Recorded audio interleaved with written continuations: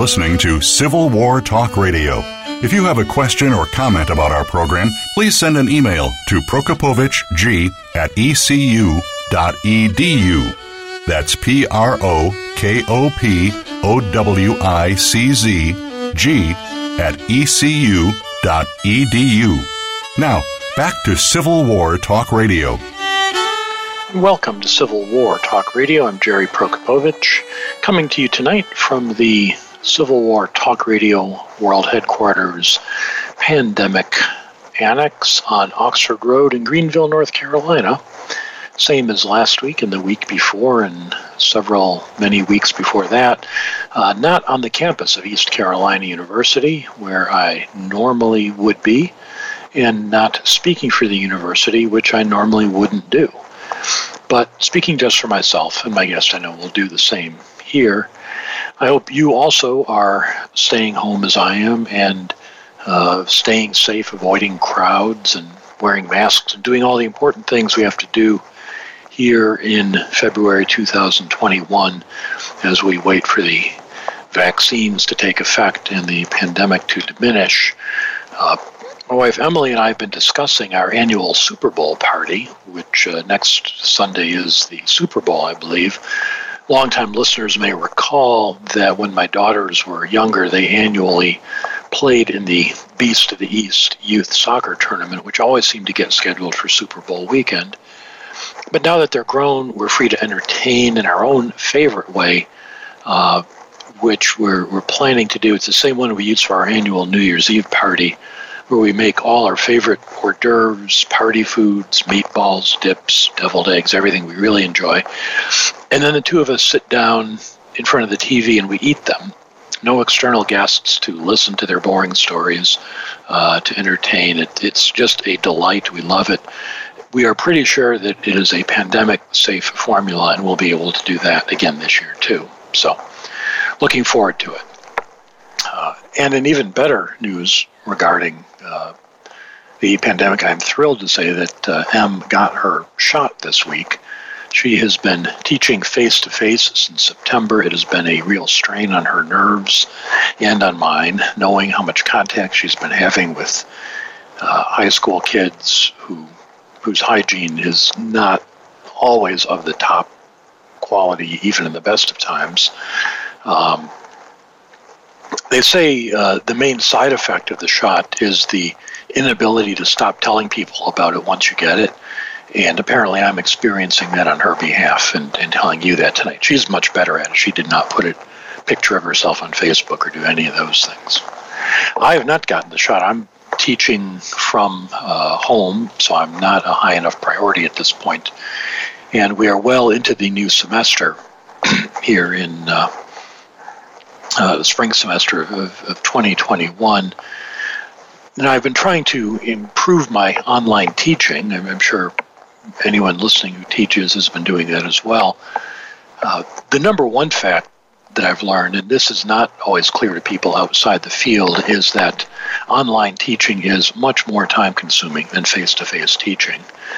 The wishful thinking that this would be a way to save money, fire a bunch of professors, just have one person teach 1 million students online at a time, it doesn't work that way. And even regardless of the number of students, for example, if I'm preparing a lecture, in a normal year I would write one or more likely update an old one, which would take a few hours. But the class would come along, 11 a.m. Tuesday, time to give the lecture. I would go and give it, whatever state it's in, and 75 minutes later I'm done. Now, if the lecture is, there's 2 lectures a week or 3 a week or whatever the class is calling for, I start writing it and revising it, write it, revise it, write it, revise it, keep going, record it in batches of 15-minute segments so they don't have to listen to an hour straight. And I can spend all week working on the lecture because there's no time when it has to be in. Plus there's re-recording it, plus there's the fussing when you're actually recording it with technology. So a 75-minute lecture takes a lot longer than 75 minutes to record as opposed to giving it. You can't use body language. You can't always use facial expression. If I have a coughing fit or something, I have to pause and go back and re-record that part because it's just not good to leave that on audio. And in a classroom, if you cough, you move on. There you go. So it ends up taking a lot longer, all these little bits. I don't mind it. I actually enjoy sometimes the results, but it is time-consuming. And one other thing about it is I found some people think, well, once you've recorded your course, you're done. Just hit play next year and play it again. I think that is really irresponsible. I don't do that. I have taught courses more than once, and when I do that, I don't just play the old ones because I'll make a side comment about some current event, and then you play it again 6 months from now, and that sounds out of date, or I'll have learned something new by then, hopefully every time. I regard that as verging on malpractice to play the same course over maybe once, but certainly not more than that. I had a colleague who recently retired partly because he complained the switch from one learning system to another, from Blackboard to Canvas, meant he would have to re-record all his 5-year-old lectures. Like, seriously? You're not doing that anyway? What's the phrase? Get me the world's smallest violin to play in sympathy for you. Anyway, let's move on. We've got good shows coming up, as always, on Civil War Talk Radio. Next week, it's Lincoln Week. February 10th is close enough to February 12th, Lincoln's birthday.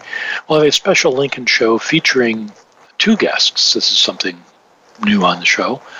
Shannon Brown will be here to talk about the Lincoln Funeral Train Project, and Raynette Chilton will be here to talk about Lincoln's coat. She's written a book called Lincoln's Great Coat, The Unlikely Odyssey of a Presidential Relic.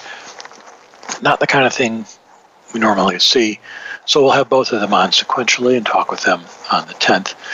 Brian Taylor will be with us the next week, fighting for citizenship, Black Northerners, and the debate over military service in the Civil War.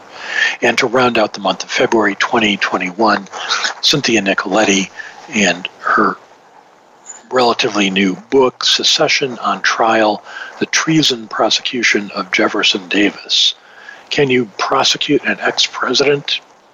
Relevant? We'll find out.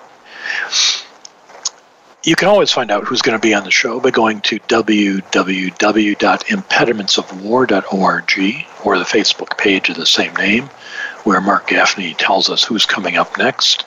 And you can also donate to the Civil War Book and Libation Fund there.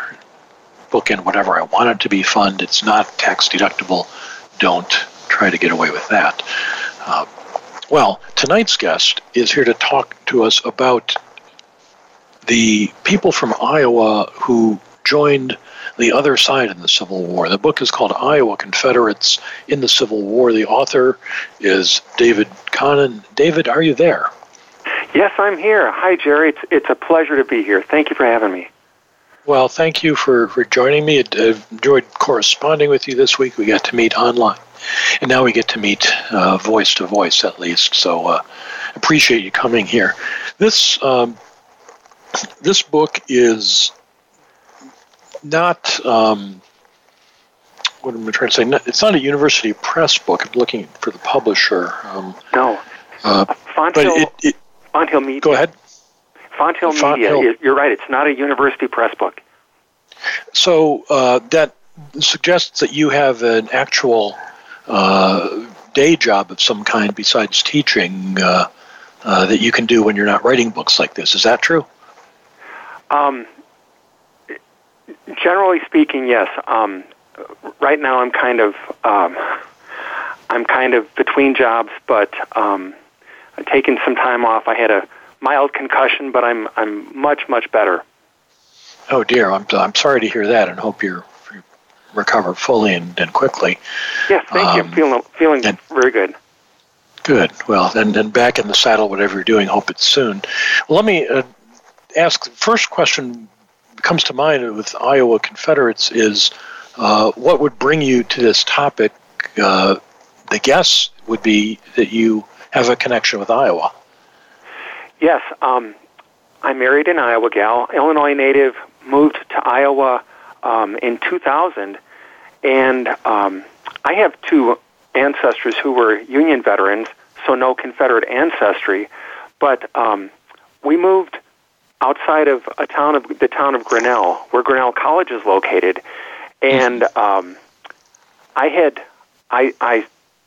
studied the Grinnell station of the Underground Railroad for about 6 years. It was fascinating, and then I stumbled upon a very unusual fact. In the summer of 1864, Iowa was going to have its first draft, and the men drafted were supposed to report for duty to Grinnell on September 30th, and or actually October 1st. And when 3 of the men didn't report for duty, the provost marshal in Grinnell sent 2 deputy marshals down to southern Poweshiek County, where it's located, and to round up the draft deserters. Bushwhackers murdered the 2 deputy marshals. And that made me ask for the very first time, is it possible that some Iowans actually served the Confederacy? I thought it was impossible because Iowa was such a strong pro-Union state with a very proud record.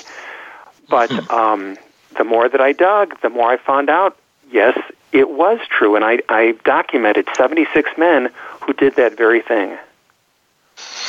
So that is really a remarkable story, the story of the murder of the marshals who were retrieving the draft dodgers. And I can see why that would get anyone's attention. So the 76, that seems like it cuts both ways. On the one hand, I wouldn't expect to find that large a number. On the other hand, how many out of how many Iowa soldiers are we looking here? Okay. There were approximately 76,500 Iowa Union soldiers, and some of them had re-enlisted, or maybe there was some bounty jumping going on with a few individuals, but that's a pretty rough number. So the 76 Iowa residents that I documented represented basically one Iowan who served the Confederacy for 1,000 who served the Union. So I guess it's worth putting the $64 question on the line right up front. We're looking at 1/10 of 1%, yes, or 1/100%. Actually, yes. 1 out of 100, 1 out of 1,000. Yeah, 1/10 of 1%. Yes. So, is this a significant project in that sense, or is it just, such an outlier that it's sort of a curiosity? How do you see that? I see it actually as more than just a curiosity, because this allows a person to take a fresh look at Iowa during the Civil War and Iowa during wartime. And instead of thinking that, everybody was just in favor of the war and it was all hunky-dory and everybody was supporting President Lincoln and the Republican Party, this actually, the 2 stories of Iowa in wartime and the stories of these men, many of whom left families back in Iowa, and by the way, 1/4 of these Iowa Confederates had a divided family with at least one brother or a son who served the Union Army. So there were this actually, I think, raises some interesting questions for Iowa, which was not a border state, to have any residents at all serve the Confederacy. I guess it's a border state of a border state because it borders on Missouri. That's right. That's right. Which is a slave state. So even though Missouri stays in the Union, it's not as if this was Vermont or something where I'm guessing the percentage who served the Confederacy is probably lower. But what an interesting thought then that when you put it that way, that it's not just a curiosity. If you said, during the Vietnam War, 75 Iowans went to fight for the North Vietnamese, that'd be pretty shocking. Yeah. Oh, yeah. So the fact that it's a small number doesn't reduce its impact in that sense. Right. That's very interesting. That's right. And it was very shocking. And Republican led newspapers made great hay out of this as a way to demonize Iowa Democrats, even Iowa Peace Democrats. When it came time for elections, then all of a sudden they were all scooped into one bag of being disloyal, traitorous Democrats. Well, the tendency many of us have to look back at the past and say, "Oh, politics were so much better." Lincoln Douglas debates, they argued issues instead of just calling names. Yeah. But in fact, there's a lot of name calling, a lot of low tricks going on in politics in the 1860s. That brings up the idea of what the politics were like in Iowa. So we're going to take a short break and come back, and I want to ask you about the political complexion of the state before and leading into the war. So we'll come back and do that in just a minute. We're talking tonight with David Conant. He is the author of Iowa Confederates in the Civil War. I'm Jerry Prokopowicz. This is Civil War Talk Radio.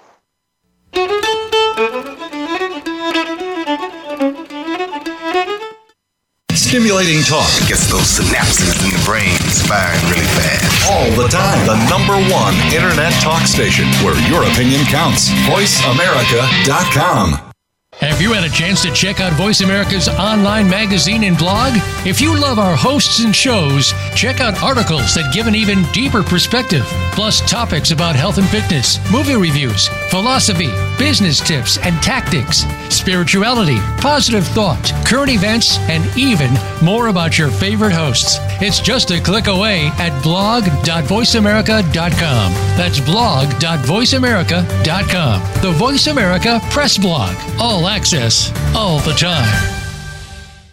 Psych Up Live with host Dr. Suzanne Phillips offers a psychological perspective on coping with common and current life issues. This show addresses topics as varied as marital stress, insomnia, depression, raising teens, campus violence, and building self-resilience. Listen in as Dr. Phillips and her guest experts share the latest in books, findings, and information that will inform and enhance your life journey. Psych Up Live is heard every Thursday at 2 p.m. Eastern Time, 11 a.m. Pacific Time on the Voice America Variety Channel. Streaming live. The leader in internet talk radio. VoiceAmerica.com.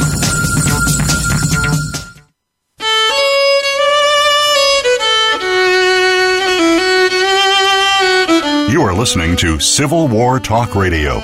If you have a question or comment about our program, please send an email to prokopowiczg@ecu.edu. That's PROKOPOWICZG@ecu.edu. Now, back to Civil War Talk Radio. And welcome back to Civil War Talk Radio. I'm Jerry Prokopowicz, talking today with David Conant, author of Iowa Confederates in the Civil War. We've been discussing the fact that there were some 76 recorded cases of men from Iowa leaving the state and fighting for the Confederacy, which, while it's only 0.1% compared to the number of soldiers who fought for the Union, is still not an insignificant number of people who not only favor the other side, but actually put their lives on the line to fight against the country that their state belongs to. It really is quite remarkable. So, David, I wanted to ask you about the complexion of the state. Was it divided politically much before the Civil War? Yes, it was very much divided politically. Control of the state was flip-flopping back and forth between. It was primarily Democratic first, and then the Whigs had control for a while, and then the Republican Party shot up like a rocket, and there was Abraham Lincoln won the majority of votes in Iowa, but there were some significant pockets of Democrats across the state, a pretty sizable number of Iowans. Well, the Midwestern states, the neighboring state of Illinois, and then Indiana next in line to the east, were Democratic. Were Republican in the 1860 election, but they were also filled with, as you say, strong pockets of Democratic sentiment and very widespread anti-African American sentiment. These were not. Yes. Go ahead. I think most Iowa historians, would agree that white supremacy was the norm across Iowans before the Civil War and during the Civil War. The exception was people who were abolitionists who went beyond the baseline of just being against slavery, wanting slavery to end, but there were some men like Josiah Bushnell Grinnell, who the town of Grinnell was named after. He believed that all people are created in God's image and deserve equal rights and respect, and he was considered a radical in the state for his views, things that today are just normal. Mm-hmm. So in describing the Democratic influence within the state, one character who comes up repeatedly throughout your book is George Wallace Jones. Yes. Can you tell us about him? He was a native of Indiana, but culturally speaking, he was a Southerner, raised in a slave-owning household. He was a lifelong friend of Jefferson Davis. They went to school together at Transylvania University in Kentucky.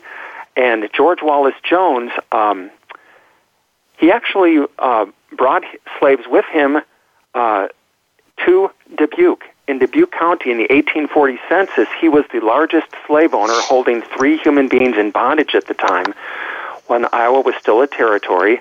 But then George Wallace Jones became one of Iowa's first U.S. senators, and so you have a former slave owner who's a friend of Jefferson Davis who had 2 sons that ended up entering the Confederate service. And beyond that, there was a big stink that blew up. George Wallace Jones, he was pushing for pro-slavery actions in the U.S. Senate, and more Iowans disagreed. They didn't like that. So he was not reelected. And his friend, President Buchanan, appointed George Wallace Jones to be minister to Bogota in South America, rather. Mm-hmm. And while he was there, the Civil War started, unbeknownst to George Wallace Jones, because he was very far away and not in touch with he didn't have any telegraph, and it took a long time to get newspapers. Well, he wrote a letter to his friend Jefferson Davis, and part of the letter was saying, this is a united country, and I'm all for the Union, and the other part of the letter was interpreted to read, I'm in favor of rebellion, although he didn't know that the war had started. So, unbeknownst to them, the Secretary of State, William Seward, had intercepted Jones's correspondence, and they recalled Jones to Washington. He's a Democrat, so they recalled him, replaced him with a Republican. Shortly after Jones arrived in Washington, he left for New York City. He was arrested on the order of William H. Seward and thrown into prison without charges, without any charges filed. And he ended up in prison for 2 months, basically, until he was released. And then Seward. I'm sorry. Go ahead. Well, I would say Seward. When Jones came back to Washington, Seward entertained him. I mean, they. Yes, absolutely. Jones actually considered him a friend. He said, "We're brother senators," and he entertained Jones and threw a great dinner and said, "Here, let me take you to introduce you to Abraham Lincoln, who Jones actually had met years ago when he was younger, but they had a great time. And so Jones was shocked when he was arrested, and he appealed to Abraham Lincoln saying, there must be some mistake. Somebody just is really, really confused here. And Lincoln was silent, and Seward was silent, and his family was frantic. Jones's family was frantic.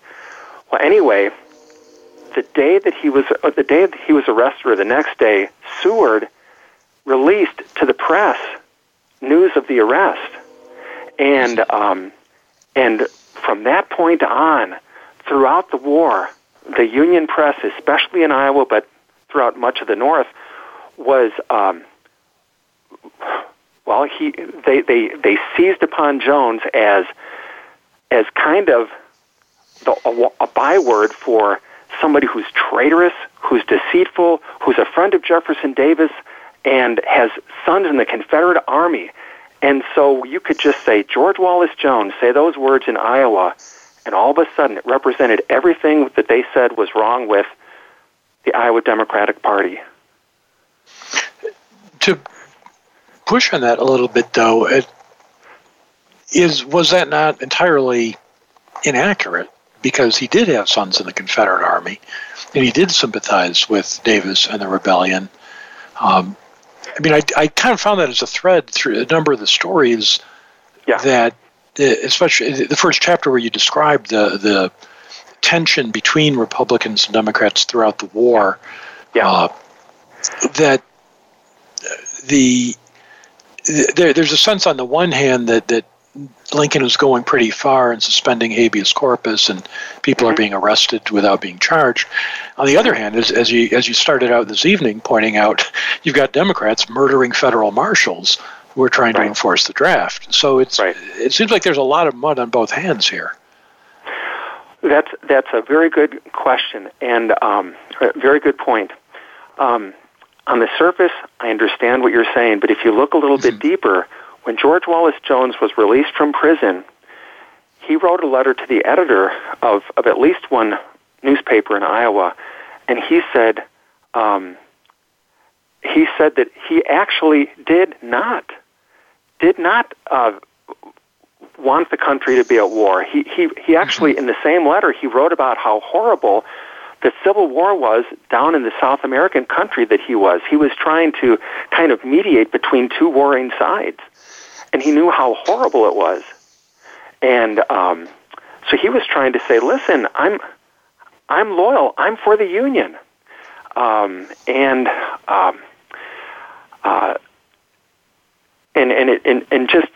by the way, before, in the 1860 election, he was a very bitter enemy of Douglas, Stephen A. Douglas. And he said, he wrote to somebody that Abraham Lincoln would be a better candidate than Stephen A. Douglas. And then a few years later, after Lincoln was assassinated, he publicly said, this is a tragic, horrible thing that our country lost Abraham Lincoln. And years later, he had said Abraham Lincoln was a very strong president. He is a good president. Well, as you point out, Jones himself was, culturally Southern, had Southern roots. And that was true of a number of the people that you describe here. Was that the main reason why most of these 76 Iowa men fought for the South, or what other reasons would make someone turn his back on his state in this way? That is a great question. The data and the stories, all the facts that I've gathered, indicate that the largest motive was opportunism, often related to earning a living with little regard for principles or consequences. In order to understand that a little bit better for context, I'd like to step back and say that during the financial panic of 1857, it's something that hit the North hard, but it hit Iowa especially hard. And in Iowa, the longer the time went on, the harder times became in Iowa financially. It was like a Charlie Brown cartoon where you have a rain cloud above someone's head, and it's just dumping rain, and it won't leave. It was like that in Iowa.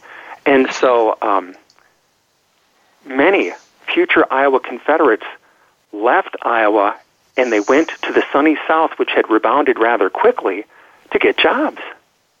And once they were south on the chessboard, they were introduced to all kinds of Southern influences and Southern girlfriends and Southern bosses and friends and newspapers and all the rest of it. And so when the war broke out, these same men, they still needed a job. And so a number of them, they enlisted. You give the example, I think James Williams, who moved south in 1858 and immediately finds a woman, falls in love, gets married, and starts writing home about how slavery is really, really not so bad. It's really great. And his mother writes back, says, I'm sure it's not so bad if you own one, but how do you think they feel about it? She has not lost her perspective, but he's totally gone into it. That's right. That is true. So that leads to the smallest category that of the three large categories. Another one is philosophical, and that is about a third of the Iowa Confederates. They had their motive was philosophical motive involved states' rights related to slavery and or an interpretation of the Declaration of Independence and the Constitution.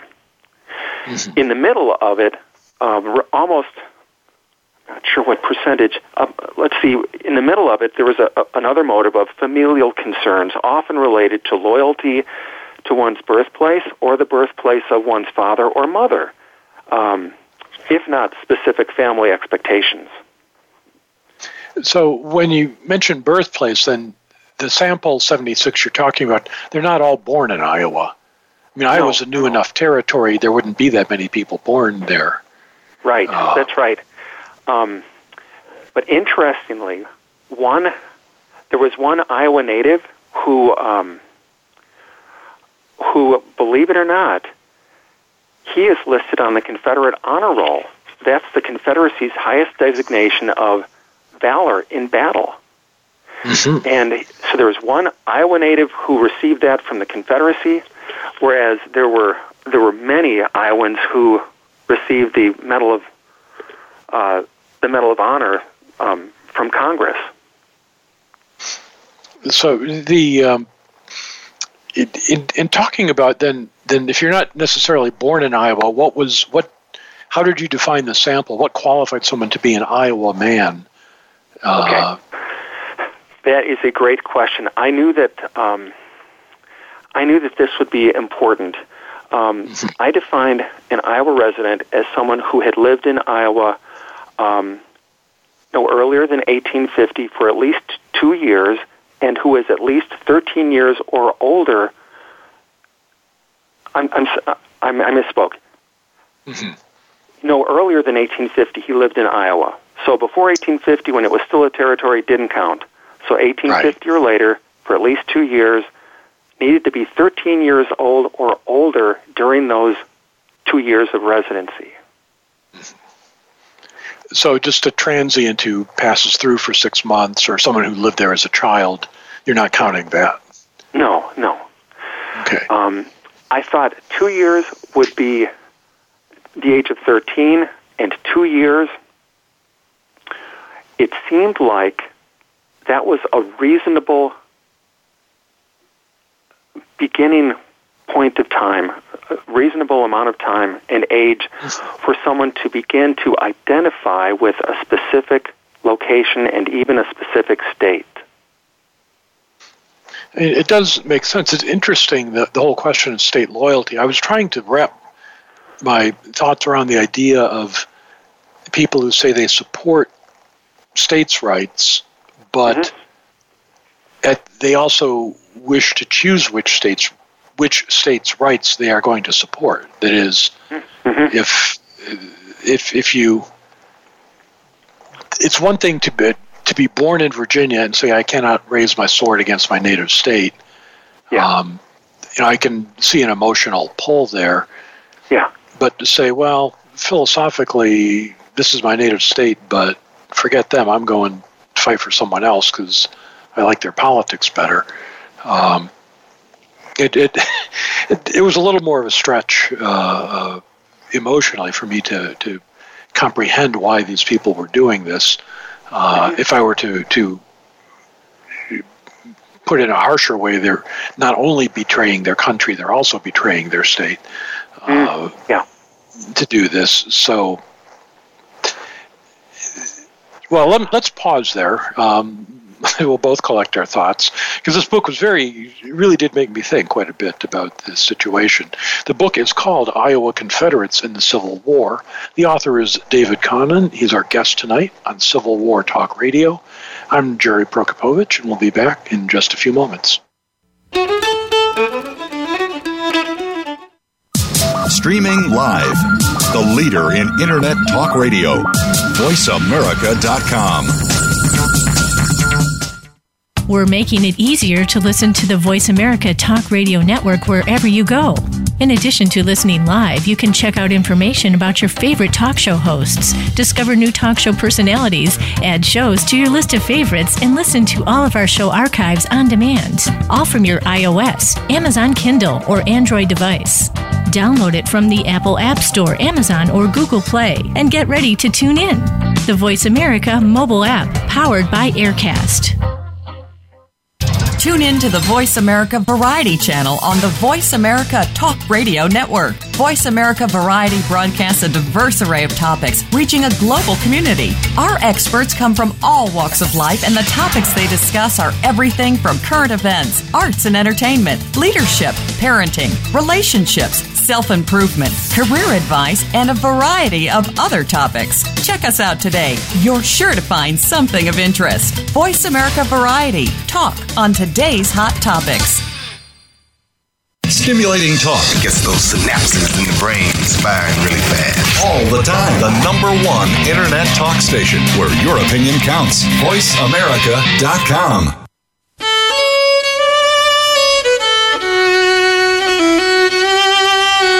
You are listening to Civil War Talk Radio. If you have a question or comment about our program, please send an email to prokopovic@ecu.edu.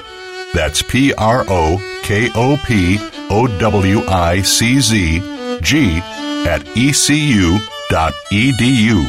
Now, back to Civil War Talk Radio. And welcome back to Civil War Talk Radio. I'm Jerry Prokopowicz, talking tonight with David Connon, author of Iowa Confederates in the Civil War. We've been talking about what would make someone from a state that remained in the Union and was not a slave state decide not only to sympathize politically with the rebellion, but actually travel south and take up arms on its behalf. David, as I was reading this book, I'll say frankly, I didn't like a lot of these characters very much. I thought there was a lot of Democrats whining about freedom of speech, which they wish to use to undermine the government, and then complaining about the Republicans are taking up arms, but then there's 100 armed men at a protest, or there are rumors of the Knights of the Golden Circle, which scholars differ on how real that was. But rather than pursue that, I'm just going to lay that out there, that I liked the book better than I liked a lot of the people in it. Okay. But there were some people I did like in it, so I just want to ask you about that. You tell personal stories of all the soldiers that you've researched. Yeah. And I'm guessing you must have a favorite or two among them. Tell us about that. Well, one of my favorites was a Virginia native, James H. Williams, who became an Iowa state legislator. He was also a lawyer. He was expecting and on his way to a very prosperous career in Dubuque, in a Democratic stronghold in eastern Iowa. And he expected he would make his life there. And then the war broke out, and he was called out by local Republicans and put on the spot. Are you going to support all these things that Lincoln is doing, and so forth and so on. And he single-handedly tried to derail Iowa's entrance into the Union war effort, but he failed, of course. He was the David trying to fight against Goliath. He failed in this case, and he went back to Virginia. Well, that's where the story gets even more interesting. He meets a lovely Southern belle, and he enters the Confederate service in a very untraditional way. He is an Army recruiter who adds to that his responsibilities as a quartermaster and a lieutenant of an artillery unit. But these responsibilities allowed him plenty of time, periodically, to leave his unit and visit his family in Virginia and spend time with the beautiful Cora. I thought that was really interesting. And then the war became deadly serious for James H. Williams, and also his relationship with Cora was strained, and they had their ups and downs. So I was very interested in the fact that through their correspondence that I was able to locate and have access to, it's a story of their romance as well as James's own evolution as a soldier and as a man. So I thought that was very interesting. Well, I shared that. I have that noted here. That was my favorite story in the book as well. Really? The relationship of James and Cora, up and down. And after the war, he joins Billy Mahone in the Readjuster Party in Virginia, which is a sort of populist movement, but a biracial one. And that kind of redeems him in modern eyes a little bit. And who knows where that could have taken, what good could have come out of that if it hadn't been for that race riot in Danville that just brought the party down. Right. By race riot, though, that I assume that's white violence against African Americans. I would assume that's right. I don't know. I haven't studied it. Right. That's one of those things with my students in the 21st century. If you just use the phrase race riot, people think of Watts or more recent violence in Missouri or other places, street violence. Sure. That's often but race riots in the 19th century are always initiated by the white majority attacking the white minority. So I'm guessing that's what happened in Danville, but we can both look it up. Another story that I found interesting was that of Junius Hempstead, the governor's son. How did he get involved in this? Well, when he was a gifted artist, and he wanted to go to Europe on somebody else's tab to study art, but his father, who was one of Iowa's earlier governors, said, no, I want you to get a good civil and military education. Let's get you into West Point. Well, West Point was closed. They had filled up their enrollment. So the next best choice was the Virginia Military Institute. So let's send you down there, Junius. And he entered 9 months before Fort Sumter. His dad, the former governor, apparently didn't know that the new cadets at VMI had to swear allegiance to defend Virginia against all of her enemies. And so when the war broke out, Junius, he enlisted with the other cadets, and he became a Confederate soldier, rose up the ranks to become an officer, was wounded a couple of times. Second time was in the Battle of the Wilderness, was captured, and he began a treacherous trek as a prisoner of war and became one of the Immortal 600 who was suffering unbelievable agony as a prisoner of war.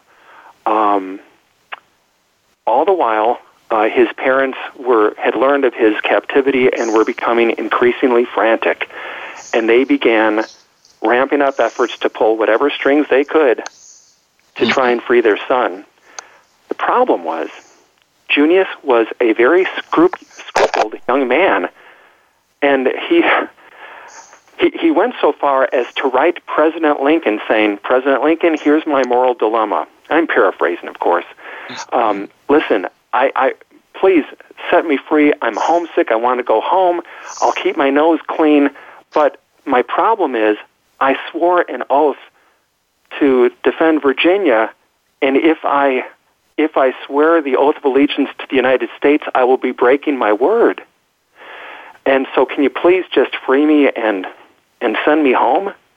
Well, Lincoln was assassinated before he could actually rule on this, but one of his secretaries had let his parents know, if he had lived, he would have freed your son.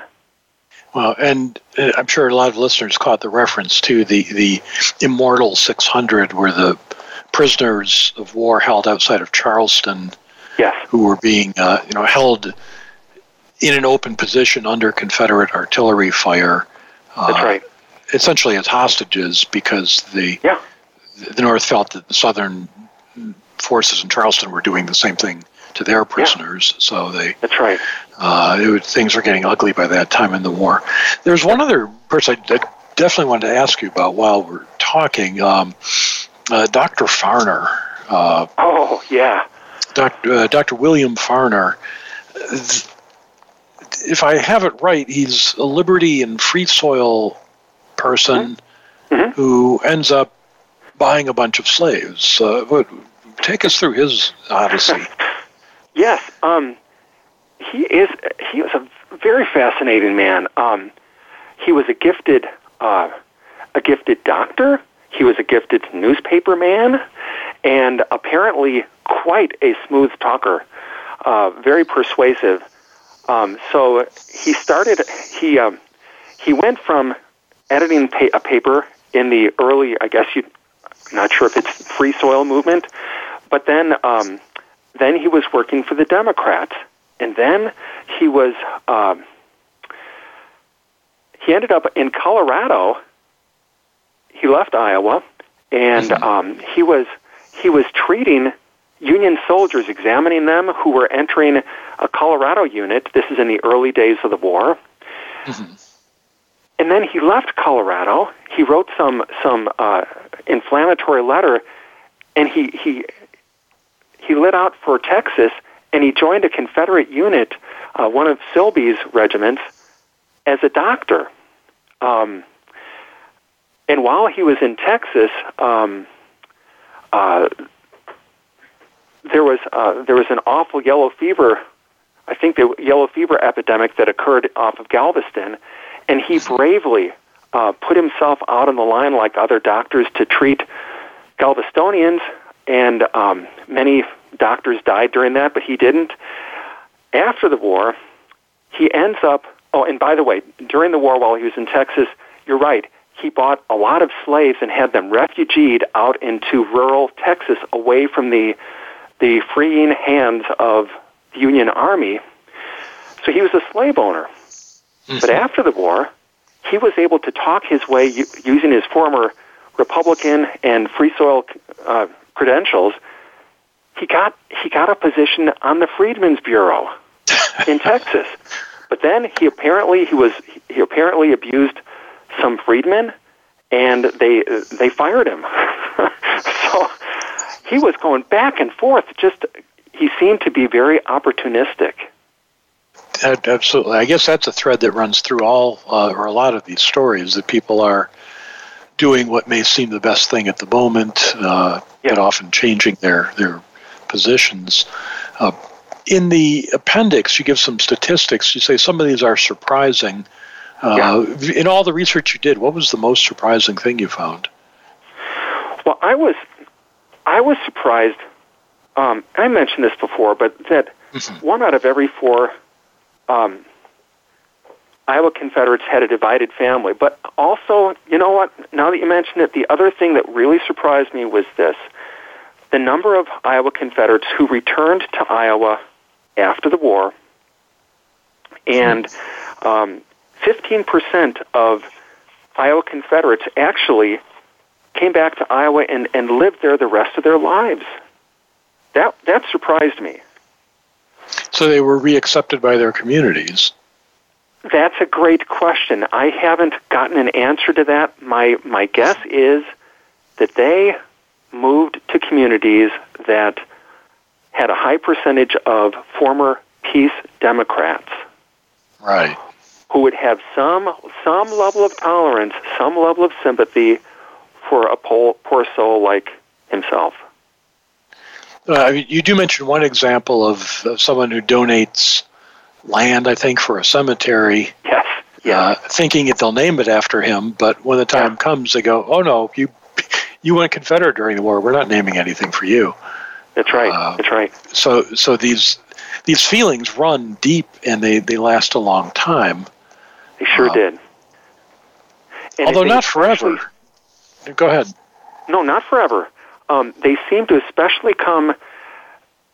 They came to the surface in a public way during elections and during campaigns, where Republicans were typically, for decades, a few decades, were able to wave the bloody shirt and remind people that Republicans had been on the right side, but the Democrats had been on the wrong side during the war. Some of them had even wanted there to be peace, and we're not supporting our dear soldiers. So you give an example of someone who, instead of waving the bloody shirt, kept waving the Confederate flag. John Happs. Yes. He flew a flag most of his life, but not his whole life. That's right. John Happs was born in Holland, and he was one of the foreign-born Iowa Confederates. He came to Iowa when he was about 9 years old, and he left for the South during the financial panic of 1857, needing a job. He was a newspaper man. He joined a unit and then switched to another unit, which was Morgan's Kentucky Cavalry. And then he had a bunch of adventures during the war. After the war, he moved to Missouri. He was running a newspaper. He married an Iowa gal. And after his wife died, he moved down to a Confederate soldiers' home in Mississippi at Beauvoir, one of Jefferson Davis's former residences. And at that point, he was there. He had a garden. He had a Confederate flag over his garden, and he was, by all accounts, he was pretty happy. And he was one of these unreconstructed rebels. David, we're out of time. Unfortunately, I've got to cut you off. Oh, okay. Give us the last sentence on John Happs, if you would.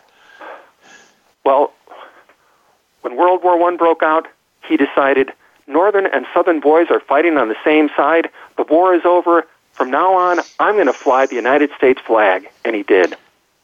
And it seems like a good place to end the story of Iowa Confederates in the Civil War. The book is by David Connon, who's been our guest tonight. David, thank you so much for being here on Civil War Talk Radio. Jerry, thank you so much. This was a pleasure. I appreciate it. And listeners, as always, thank you for listening to Civil War Talk Radio.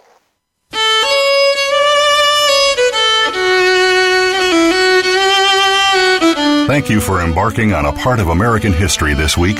Civil War Talk Radio with Jerry Prokopowicz can be heard live every Wednesday at 4 p.m. Pacific Time, 7 p.m. Eastern Time on the Voice America Variety Channel.